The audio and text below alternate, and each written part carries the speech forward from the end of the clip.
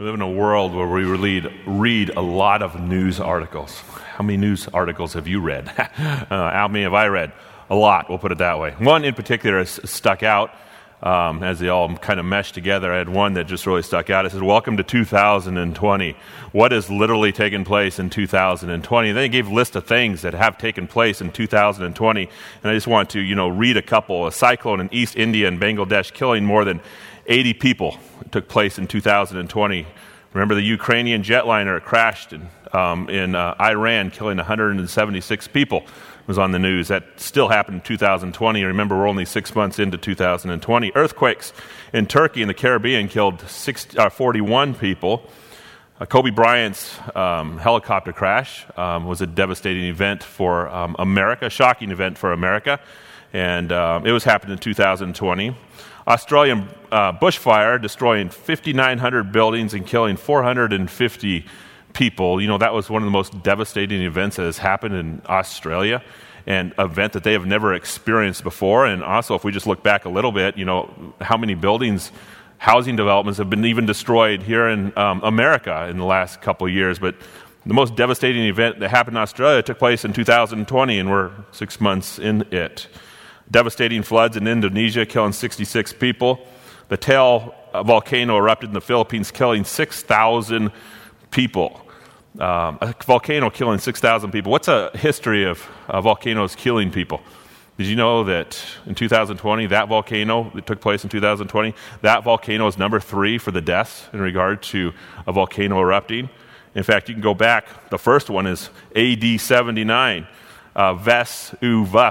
Vesuvus took place and literally completely destroyed Roman cities. That's a volcano, Mount Vesuvus, completely destroyed Roman cities. That was the most that they killed. They don't even know how many it was. But then also the other one that took place is in 2011 in Cass Cross A. And you hear, what Cass Cross A? What was Cass Cross A? Mount Cass Cross A. What is that? And that was actually the tsunami that took place that killed 3,600 people in 2011. And then we have the Tail volcano killing 6,000 people in the Philippines, happened in 2020, which would be number 3. It's just really interesting, the devastation that's taken place in our world in 2020. Coronavirus pandemic killing 344,484 people and shutting down practically the world economy. And I think all of us have had an impact even from that. I talked to somebody who's 95 years old and asked the question, have you ever seen anything like this before? And he's like, I have never even heard of anything like this before in my life. And yet it's taken place in the year that we're living in. And then the riots in the streets across the United States. Pastor D mentioned last week that 2 weeks ago we went on the Rogue River. And before we went on the Rogue River, I read the news. Sorry, it's on my phone. I opened it up, and I looked through the news. And I looked on the news before I went on the Rogue River, and it was all about the coronavirus. Keep social distancing. Stay away. Make sure you get close to nobody. Keep public gatherings at a complete minimal. I shut it off, and then I go into the country, lions and tigers and bears and rivers. That's all there was. No satellite or anything. I go into the country for 4 days, and then I come out, and I go like, okay, well, where's the coronavirus at? And I pop on the news, and I see our streets just packed full of people in America and rioting on the streets. It's like, well, what happened to the coronavirus? And it was 1, 2, 3. You know how it works on your phone? You got 1, 2, 3, 4, 5, 6. It's like the coronavirus disappeared, and something else has taken place and has nothing to do with social distancing. It has everything about gathering together. The reason why I mention that is because it's just amazing how fast the news changes. All the way from one to another. Just what's going to happen next? Do we live in uncertain times? We can just say, yeah, we live in uncertain times because things are changing so fastly, so quickly. But how do we approach these uncertain times? In fact, is there a way that we can approach these uncertain times without any fear? I mean, is that even possible? When you look at the Bible is proclaiming from the top of its lungs, you can approach uncertain times with completely no fear. And if the Bible is speaking from the top of its lungs, you can approach uncertain times with no fear. You might want to ask the question, well, how do you do that? Is there any way I can go through these difficult times and literally not have fear? Well, you do it, we got to look in the Bible and try to find fearless people and see why they weren't fearless. And so I'm scanning the Bible. Where are some fearless people in very horrific times? And I ended up in Hebrews chapter 11. And here are some people in some very uncertain times. Hebrews 11, 35, 38. It's not in your notes. I'm just going to read it. Others were tortured and refused to be released. Some faced jeers and flogging, while others still were chained up and in prison. They were stoned. They were sawed in two. They were put to death by the sword. They went about in sheepskins, goatskins, destitute, persecuted, mistreated, wandering in deserts, mountains, and caves, and holes in the ground. A little bit worse times than we're dealing with right now. These people are being faced with horrific times. But reading in between the lines, others were tortured and refused to be released. What does that say? That means that they were okay. They were okay in uncertain times. If they're refusing to be released, they're not only okay, they're even at peace in uncertain times. If they're tortured and refusing to be released, they have something that's inside of their system that is extremely powerful, that is carrying through that they are carrying through these horrific uncertain times, obviously even worse than the times that we're in, that's carrying them. I want to ask the question, what do they have? Because if they have it, maybe I can have it. If they have it, maybe I can have it. Well, Hebrews 11 is one of the most popular chapters in the Bible. They call it the faith chapter. And this is the passage I just read. It's from the faith chapter, these people with faith. So if you want a fast answer on how to survive uncertain times, the fast answer is one word, is faith. Just have faith. But that word faith is almost an irritating word to us. And the reason why it's an irritating word to us is because people walk in my office and people come up to you and because you're a Christian and you have an answer and they say, I am going through the most hardest times of my life right now. Can you help me? And the quick answer is yes, just have faith. And they look at you and they go, okay, just have faith. Faith in what? Well, faith in God. I'm done. There's the answer. Walk out the door. And then they walk out the door. Or I'm getting something that's huge in my life, that's a huge obstacle, and I need to know how to get over it. What's the answer? Well, just have faith.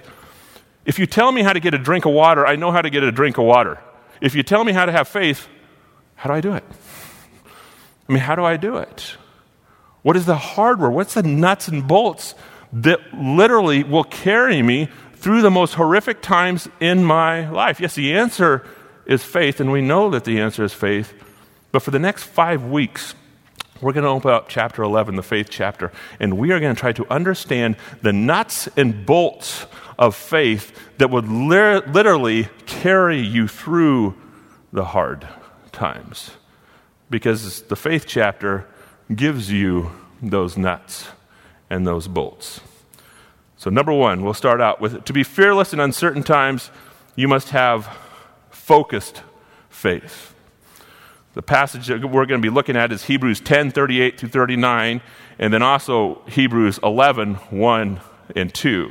So you might think, well, that's in two different chapters. Well, it's right at the very base of 38, and then as you open up into around the base of chapter 38, and then it opens up into chapters 11. So these two passages are connected. And if you look in the Greek text, they didn't have chapters in the original Greek text. They just had everything connected, and we put chapters in there so we can understand it and break it up a little bit more so we can put it into our box to give us a perception of it. But we're going to take those two and put them together. I know they're two different chapters, but the reason why I want to take that last verse in 38 is because it's going to launch us into one of the most powerful chapters in the Bible, which is the faith chapter 11. Before we get launched into it, what does 38 say? And then what does 1:11 say? Let's read it. Hebrews 10, 38 through 39. But my righteous one will live by faith, and if he shrinks back, I will not be pleased. But we are not of those who shrink back and are destroyed, but those who believe and are saved. Now, faith is being sure of what we hope for and certain of what we do not see. Two things are mentioned in this passage. Two very powerful things are mentioned in both these passages. Let's just, what are they? Number two, faith is built on what you know, not on what you do not know. Faith is not grasping to the unknown. when we say the comment, you're really struggling, what should you do? Have faith. I will tell a lot of people perceive that I'm grasping onto the unknown as I'm walking through this situation. Faith is not grasping onto the unknown. Faith is not trusting in a mystery. Faith is not trusting in something that you can't even imagine. Faith is very focused on something you can understand. Faith is very pointed on something that you literally know. So when we say have faith, we're not just throwing our emotions into the air and hope that it lands somewhere. Maybe God will give us some TNT to get us through all the stuff that we're going through. That's not faith. Faith is extremely focused according to this passage. Well, where is it focused to? We'll just say that there's a couple strong rocks that it's focused to. There's a couple stones, a couple foundational pieces that this faith is focused to, and we see it in our passage. The two places before we go into it is faith is anchored to the rock of salvation, and faith is anchored into the rock of glorification. So let's just look at the passage and work through it as we see this rock. Hebrews 10, 38 through 39. But we are not of those who shrink back and are destroyed. You are not a person that should be shrinking back and being destroyed. You are not a person that should be fearful. We are Christians, and we are not people that should be fearful. Why? It gives us the answer. But you are those who believe and are saved. We are not going to shrink back and destroyed because we are anchored into a rock of our belief and salvation. This is the rock that we're anchored onto. Now, where did this rock literally take place? This rock foundation is laid 2,000 years ago. 2,000 years ago, Jesus Christ left heaven and came to earth and lived a perfect life. And when he lived a perfect life, well, I couldn't live a perfect life. He did, but when he lived a perfect life, he said, I will die in Mike's stead. I will die in your stead. I will die in people's stead because they cannot live a perfect life. I will live a perfect life, and then I will go to the cross, and I'll pay the price that you are incapable of paying. I will pay the price you're capable of paying by paying all your sins upon my shoulders. And then I will go to the grave and I'll be buried. And then I will rise again. And therefore, Mike Dodera and you and everybody has the opportunity to be alive.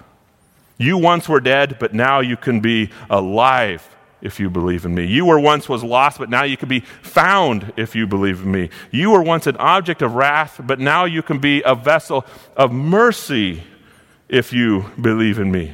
You were once able not to survive the situation that you were in, but because of salvation, now you are able to survive the situation you were in. You were once able to have no fear and no structure and no foundation when you walk through a coronavirus with people dying next to you. But now, because of salvation, you are able to walk with strength, fearless, and power through a situation that is now at hand. Today is not the worst day of your life. And today is not the worst day of my life, no matter how bad it looks. The worst day of your life and the worst day of my life will be the day that I die. What's going to happen the day that I die? Every single person is standing literally on a trapdoor. And as we're standing on this trapdoor, this hatch, whatever you want to look at, standing on this hatch, that hatch is all of a sudden going to release, and you don't know when it's going to release. And I'll tell you that when it releases, it's called death. When it releases, what's going to take place? You are literally going to fall into abyss. I'm just trying to give you sort of a picture. I don't know the exact picture. But you will fall into abyss, and everything that saved you will no longer be available to you. Ask the question, what's saving you right now? As you've fallen into this abyss, I need the American Constitution. I mean, sometimes we're grabbing a hold of the American Constitution. It's got to save me. But when you fall into the abyss, it's not American Constitution isn't going to save you. All your money is not going to save you. All your wealth is not going to save you. All your position is not going to save you. Even if you were the president of the United States, nothing is going to save you when that hatch drops. There's only one thing that's going to save you. And it's not going to be hand sanitizer or even toilet paper. It's going to be the rock of salvation. Because everything will be released when you die. And when everything is released, you're only going to have one item. And it's going to be Christ or it's not going to be Christ. This is the rock that they held on to. The first rock that they held on to. But let's continue the passage, because there is one rock called the rock of salvation. But as we're going into chapter 11, the author, who we do not know who it is, gives us another rock to hang on to survive this world. Here's another rock that he hangs on to. Now, faith is being sure of what we hope for and certain of what we do not see. If you look at the word now, what now is doing is expressing what further took place. In other words, if you believe and have the salvation, now means, oh my goodness, there's another rock. There's another rock that you get to hold on to so tight. There's another rock that you get to lay your foundation into. There's another rock out there that you get to grab a hold on to as you're walking through this horrific times. And what is this rock?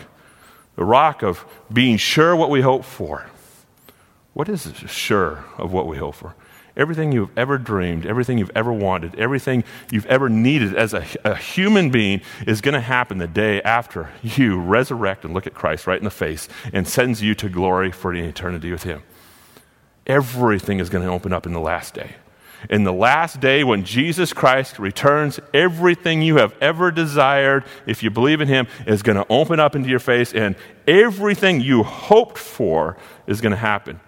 And then what? For certain of the things, even though you do not see it right now, it is still going to take place.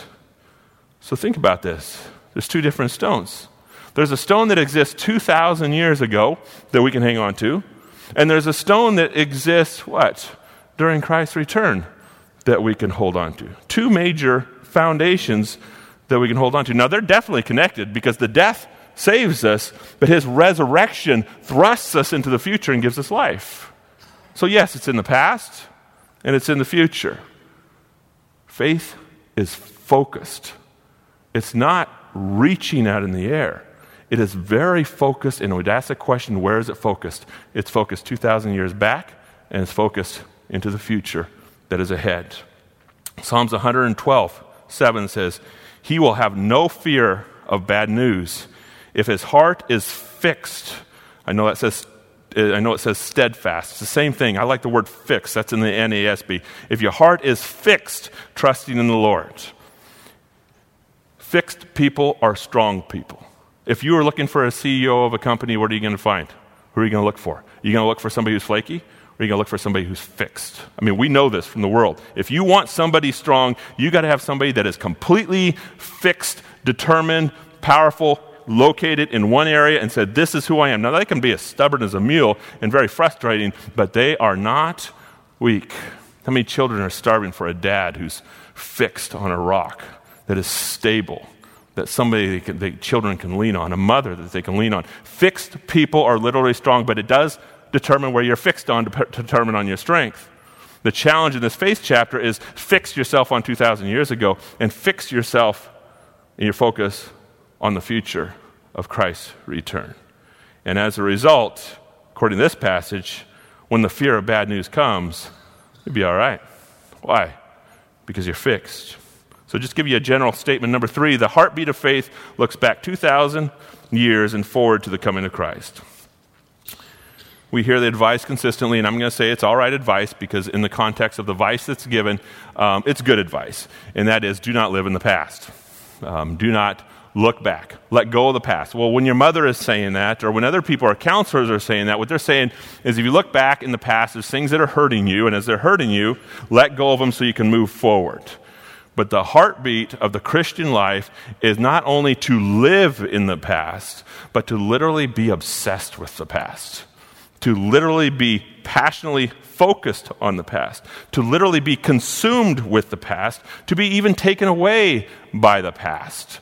The past is what is literally going to drive us. Let me just give you an example of what I'm talking about. We'll ask the question, why do you believe in God? Actually, I'm going to ask it, why do you love God? Why do you love God? And people will come up with an answer. In fact, we can fabricate an answer in our mind right now. What is your answer when you say, why do you love God? What would your answer say? Many people would say, I love God because he makes me happy. And he does. And that's the reason why I love God. I love God because he gives me a joy that is so complete that I can't even understand and comprehend. I love God because he has given me a productive life. I love God because he has given me a beautiful law that I can read and understand and be successful in life because of his beautiful law that he has given me. Therefore, that is the reason why I love God. I love God because he's given me the guidelines of marriage. And after he gave me the guidelines of marriage, I have a blessed marriage because I followed underneath the guidelines. This is the reason why I love God. I love God because he won't stop blessing for me. I love God because he won't stop caring for me. We have all these reasons of why we love God, but if you are anchored to any of those reasons why you love God, your love for God is too weak. In fact, your love for God is puny. Your love for God is shallow. Your love for God will be swept away in times because everything that I mentioned is conditional. As long as God gives me this, I will love this. See, what we do is we live in the future and then we determine and build our theology on the love of God of what literally takes place in the present, and that's not the way God works. The way God works is that you want to see how much I love you? You travel back 2,000 years. You travel back 2,000 years and you get to the bottom of the cross and you look up and you see that cross, and then you will understand how much I love you. Do not love God for what he does. Love God for what he did. Because what he did is literally where he is trying to travel us back to focus on him. Because that is his greatest expression of love. If you love God for what he does, you're the one that's coming up and fabricating the God in your own mind. But when you go to a cross, you can't fabricate God in your own mind. You sit at the foot of the cross 2,000 years back. This is what love is, that he laid down your life for you. Now you love your brother. It all of a sudden opens up power and strength. John 3:16 says, "For God so loved the world." It's a verse we've memorized. It's a verse we know, but it's a verse that we pass over very quickly because we know it so well. But if you look at the fourth word, what does it say? For God so loved. What is that? That's past tense. That's not present tense. For God so loved the world that he gave his only begotten son. That whole verse is doing one thing to you. It is traveling you back 2,000 years. It's not saying God loves you. It is traveling back and say, God loved you. And the reason why I'm saying God loved you, because he wants to express how much he does. When we define God's love in the present tense, we start making God up into our own mind. I have cancer and I prayed, and when I prayed, God didn't answer my prayer, and now I'm on life support. God doesn't love me. You know, that's not the way it works. You're so focused on the present tense that you're defining God's love, and God's love doesn't work that way. I sin too much. Have you ever heard that? There's no way that God will accept me because I've sinned too much. We can easily come up with that conclusion if we start looking in the present tense and start defining God's love. But how many people can travel back 2,000 years and say the words, God, you do not love me enough because I sinned. Therefore, what you're doing now in your outstretched arms and your death on the cross is not powerful enough to forgive me. You can't do that. It will shut your mouth really, really quick. And how many people are going to go to hell because they think, you know, I'm just too bad for God? And what they're doing is they're fabricating God in the present rather than the past, when all the power is coming back 2,000 years ago. In fact, we even build our theology on it. If God loved the world, why is there pain and suffering? You ever heard that comment? Comes out pretty consistently. What are they doing? They're looking at the present. As they're looking at the present, they're defining God. God's saying, don't define me in the present. Define me of what took place at the cross. The cross defined the Old Testament as it's working up towards it, and the cross defines the New Testament. That's where it is at. So definitely look back. I just want to look at John 3:16 in the Net Bible, which is closest to the Greek. And the reason why you probably don't even know it is because the Net Bible won't sell because it doesn't say John 3:16 like it's supposed to say. This is what the Net Bible says. For this is the way God loves the world. He gave his only son. He's showing us how much he loves the world. So why do we doubt in this world that God loves us?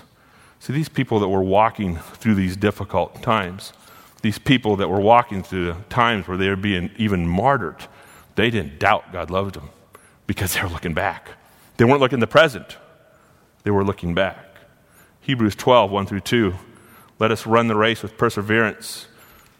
Let us run with perseverance the race marked out for us. Let us fix our eyes on Jesus, the author and perfecter of our faith.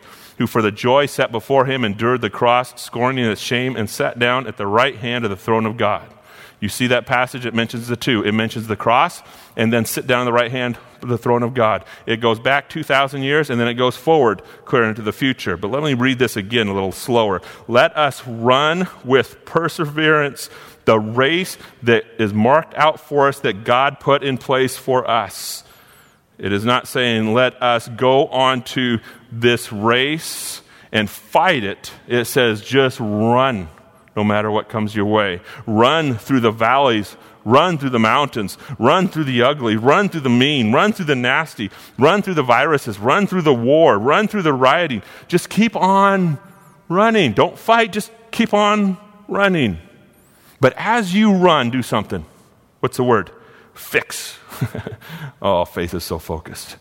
Fix your eyes on Jesus. By doing this, what's he going to do? The verse gives us, he will perfect our faith as we are walking through it. If our heart is not just sent out there, but if our heart is literally fixed. And then he gives us an amazing example, the most awesome example in entire Scripture, or even in the entire planet. Who for the joy set before him endured the cross. What? The joy and the cross being in the same sentence? For the joy set before Jesus, what is enjoyable about the cross? But yet they're in the same sentence. For the joy, scorning to despising its shame, and sat down at the right hand of the throne of God, what has taken place? Jesus' heart is so anchored into the past and so anchored in the future, and the cross is just an explanation of getting people into the future who are lost in the present. See what Christ is doing? His anchor is somewhere else, and our anchor is supposed to be somewhere else.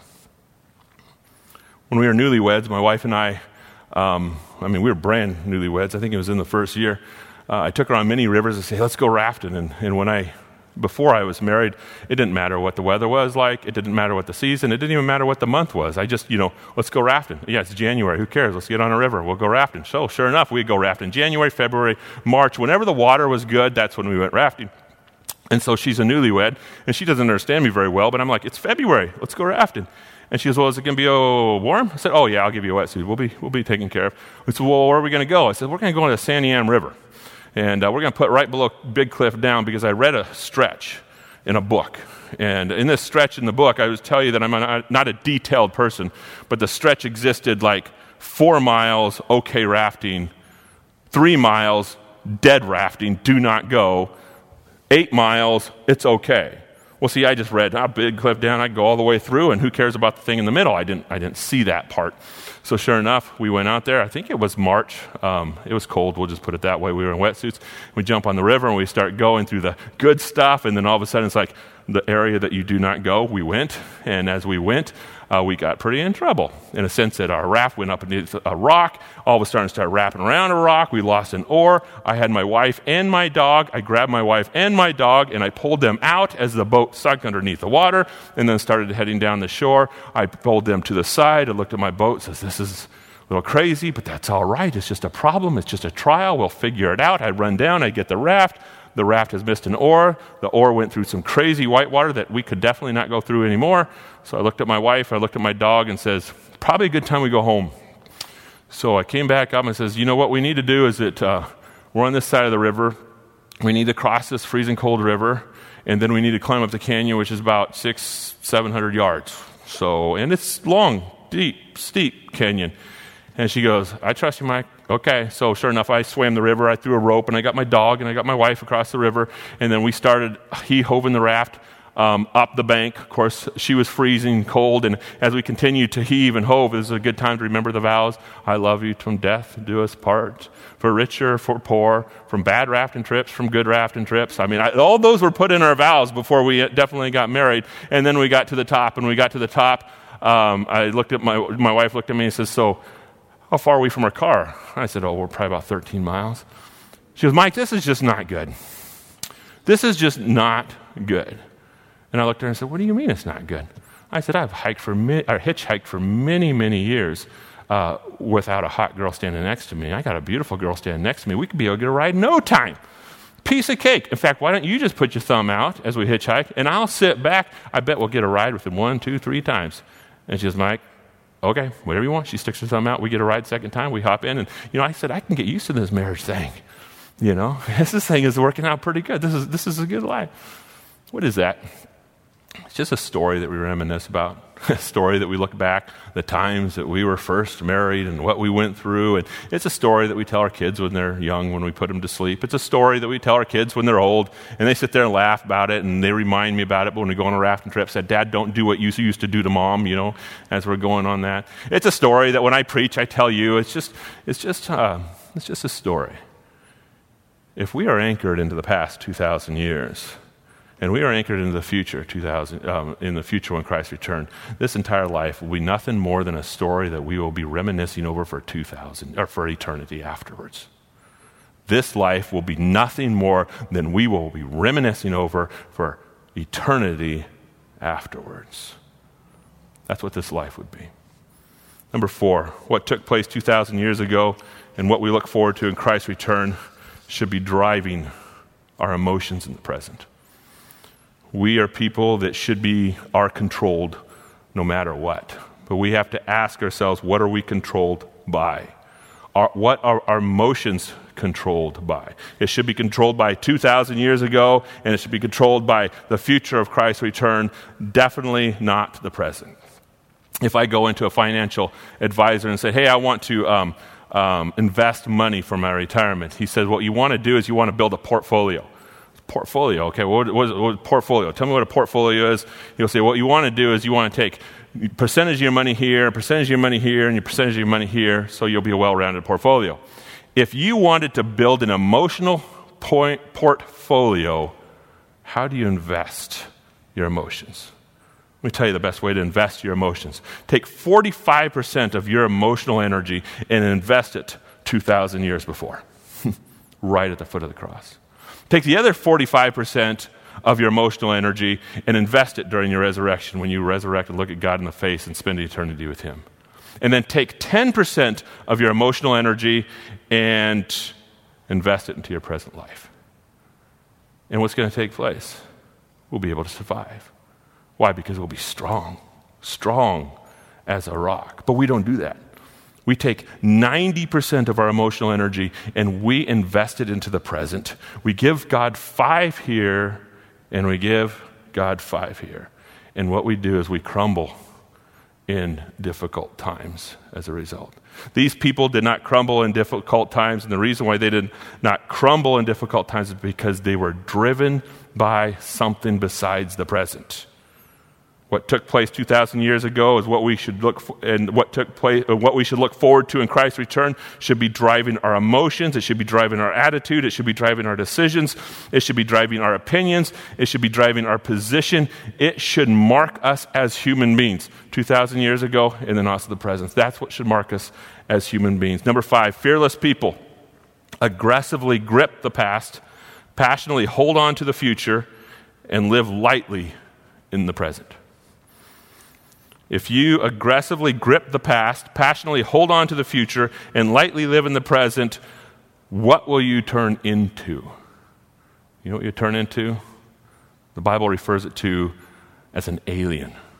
You would turn into an alien, a stranger in this foreign land, somebody that is just really passing through, known as a foreigner. That's what these people of faith turned into. That this is not our home. We're invested here. We are invested here, and we hold on to this a lot more lightly. Hebrews 11:13 says, all these people were still living by faith when they died. They did not receive the things promised. They only saw them and welcomed them from a distance. And they admitted that they were aliens and strangers on earth. People who say such things show that they are looking for a country of their own. If they had been thinking of a country they had left, they would have had the opportunity to return. Instead, they were longing for a better country, a heavenly one. Therefore, God is not ashamed to be called their God, for He has prepared a city for them. So as we are looking at this passage in Hebrews, we can ask the question, what is driving our emotions? What is driving our attitudes? What is driving our decisions? What is driving our opinions? What is driving our position? What does our emotional portfolio look like? What does our emotional portfolio look like? Because what should be driving those is 45% here of emotional energy, 45% of emotional energy here, and 10% of emotional energy here. And by being focused in this faith, you'll be strong as a rock. You'll be strong as a rock. No matter how crazy it gets, no matter how bad it gets, you'll be strong as a rock. Father, we just pray for the church during this time. I just pray that the church would proclaim that we stand on a rock that is so far beyond us. God, there is a world out that we walk around that are not standing on a rock, God, and it is our responsibility to proclaim that we are. Therefore, God, help us not to get swept away by the present. Help our emotions not to get swept away by the present. Help our opinions and our desires, everything about us to get swept away by the present. But I just pray we'll be swept away by the cross of Christ that took place 2,000 years ago and the future glorification of what happens to us when we resurrected and look at you in the eyes. I just pray, God, that as a church, as individuals, that will be our source of life. We love you in Christ's name. Amen.